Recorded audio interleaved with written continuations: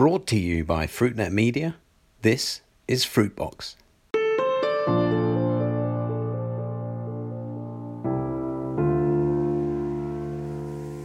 Hello and welcome to Fruitbox, FruitNet's series of conversations about the fresh fruit and vegetable business with me, Chris White. Every week I talk down the line with people from across the world of fresh produce about some of the biggest issues they face today. I want these conversations to give you the best insight into how to do better business in fresh fruits and vegetables. The other day I was at my local supermarket here in London and I picked up a punnet of peaches, which I do quite regularly, and on it said hand-picked very proudly on the label. A little bit of consumer marketing which makes me as a shopper feel reassured when I come to pick the product off the shelf and put it into my shopping basket. And yet those two words, hand-picked, very likely strike a different chord for everyone in our business, most especially at a time of rising costs in the supply chain. Labour, after all, is one of our sector's greatest strengths and at the same time one of its greatest weaknesses. Our sector gives the opportunity of income to millions of rural people who might otherwise live in chronic poverty, and yet at the same time, labour is a huge headache. It's one of the biggest single costs in the supply chain, especially in a sector which usually has to live with price deflation, and one of the key factors that erodes margin in our business. Which is why automation is seen as the great hope for today and for tomorrow in our sector, even more so at this time of historically high rates of inflation right around the world. So can automation really become the creator of value for our business? To discuss the future of automation with me, I'm very, very pleased to be joined down the line from her farm in near Oslo in Norway by Anna Digstad of Saga Robotics. Anna, welcome to Fruitbox. Thank you for inviting me. It's a pleasure to be joining you. Now, Anna, I guess it's no fluke that Saga Robotics is a Norwegian company. After all, Norway is a beautiful country that has some of the highest labour costs of anywhere in the world. So the issue starts right with you there at home, doesn't it? Well, let me first say that although Saga Robotics was founded in Norway, we quickly set up a team in the UK and a UK entity. And in reality, we consider the UK as our home market. So, with the Norwegian heritage, it certainly gives us some perspective into this. And despite Norwegian labor being relatively high cost, our workforce is also highly productive. And we also enjoy a high level of trust. And these things make us competitive, especially in the technology domain. So if what we can bring from Norway is productivity and reliability, I think that serves as a good starting point for how automation and technology can help our industry going forward. Now, you're speaking to me today from your family farm, which you run and has been in your family for many generations. So these issues, I guess, are very keenly felt there at home as well. But why, in your opinion, are they quite so important now? Is it just that the cost of labour is higher now than it was, say, for your parents' or grandparents' generation when they ran the farm? Is it really as kind of simple as that? Well, I think, as you say, the line of generations has been on the farm and owning and running that. I certainly acknowledge that it's very demanding times for growers today. And as you mentioned, labor being one pressing issue, but there is also other factors, the post-pandemic aftershocks, climate change, macroeconomics, geopolitics, and so on. The list is long. But if you flip that around, it also increases the opportunity and the benefits that new technology can bring. And, my experience and knowledge about growers is that all our generations that have been before us have proven really resilient. They are hardworking and resourceful, and they are really willing to take risk and invest in the future of farming at any point in time. And as the CEO of Saga Robotics, that makes me an optimist because our technology is already out there delivering value, and we are ready to be the technology partners for grower going forward. Just last bit on the farming side, you have a background in business administration and entrepreneurship, and I guess when you look at the balance sheet of your farming business, you look at it very carefully at the bottom line. You've just taken over, as you mentioned a moment ago. You're the chief executive now of the business, and you succeeded the founder of Saga Robotics, a man called Paul Johan From, so he can focus on the kind of development of all the new technology. You were their chief finance officer, and you're now the chief executive. That's also pretty significant, isn't it?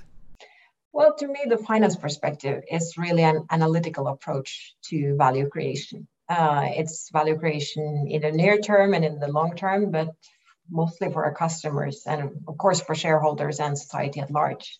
And, Paul and our amazing team have done a great job of developing the technology to where it is today. We have a world-leading technology platform called Thorvald. And just to give you a flavor of that, in the UK this season, we are providing the first of several services of our integrated pest management solution, which is an automated UVC treatment. We do that for the strawberry table industry, and we treat more than 30 hectares this season. And in reality, that means that we are UVC protecting about 10 million strawberries from powdery mildew for the UK consumer. And by doing so, Thorvald has really run a marathon and distance from London to Delhi this season till date autonomously. And he has done so with only a 10 centimeter margin between the strawberry table and himself. So we are ready to scale and to go forward.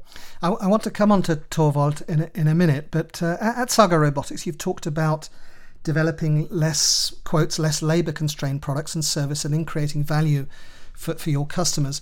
Isn't your biggest hurdle that there are so many products in the categories of fresh fruits and vegetables that simply kind of don't lend themselves to automation? We talked about berries a moment ago, but those peaches I bought last week can only ever be hand-picked if we want them to taste at their best, which means they have to be picked as late as possible, and that, of course, is when they bruise most easily. So, in my opinion, no machine is ever going to be able to be as skilled as a human being when it comes to performing that particular task, or am I going to have to learn kind of to do without that kind of peach in future because the cost of picking it is simply too high? Well, I think you're right. Humans are really skilled and perform several jobs, agricultural jobs, really well and efficiently. And some jobs we expect that humans will continue to perform. But we also think that if we break down the bigger jobs like integrated pest management or harvesting into smaller jobs, quite a few of these smaller jobs can be automated. And our platform is rather skilled at performing mundane, repetitive jobs at night with high productivity, reliability.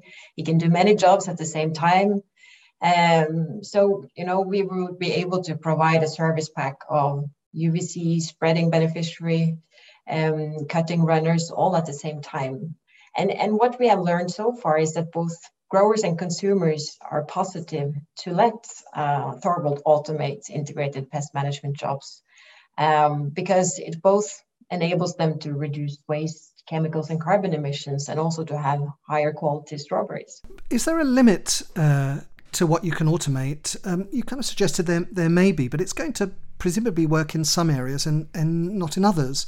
And where do you know where to start? Is it those crops that are the most labour intensive and make the highest return? So we've talked about berries. That would be one crop that's right at the top end of the price scale, isn't it? Yeah, I think, to the first part of your question, Elon Musk, he has let Tesla automate most stages of the car production. But there are also parts that they are not able to automate in a more efficient way, like making cable harnesses and routing the cables throughout the cars. It's a delicate task, and humans are better at that than automated solutions like robotics.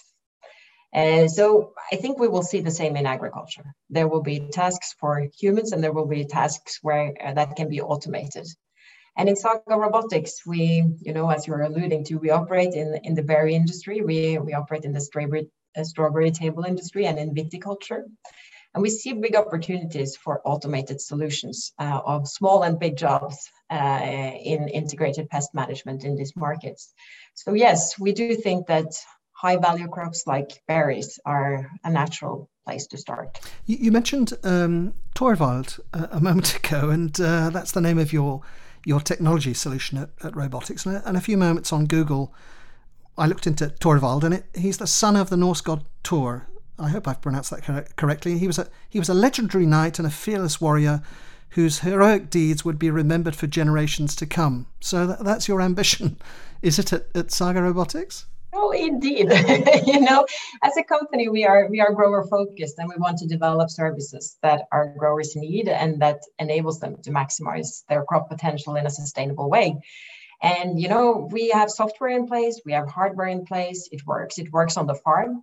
And the growers see value in our services, and we are finally in a place to start scaling, which we will do over the coming 2 years. So Torvald definitely has the potential to be the workhorse for the 21st century. So scaling, you mean just being a lot bigger? Yes. Good. Well, we wish you the best of luck in that endeavour. Anna, that's all we've got time for today on Fruitbox. Thank you so much for joining me today, and the best of luck in your new job. Thank you for inviting me, Chris. It was a pleasure. Now, today I was joined here on Fruitbox by Anna Dingstad, who's the Chief Executive of Saga Robotics. You can find today's conversation with Anna and the many others I'm having here at Fruitbox on our website, fruitnet.com. I share every episode of Fruitbox on my profile on LinkedIn, so connect with me there too. Post comments on what you hear, and please reshare my post with your followers. And don't forget to let me know what issues you want to hear discussed here on Fruitbox. Stay tuned and continue to make Fruitbox your regular listen. That was Fruitbox, and this is Chris White. Thank you for listening. Goodbye. To sponsor a future episode, please email advertising@fruitnet.com. You can follow us on Twitter @FruitNetLive. And don't forget, you can keep up to date with all the latest fresh produce industry news at fruitnet.com.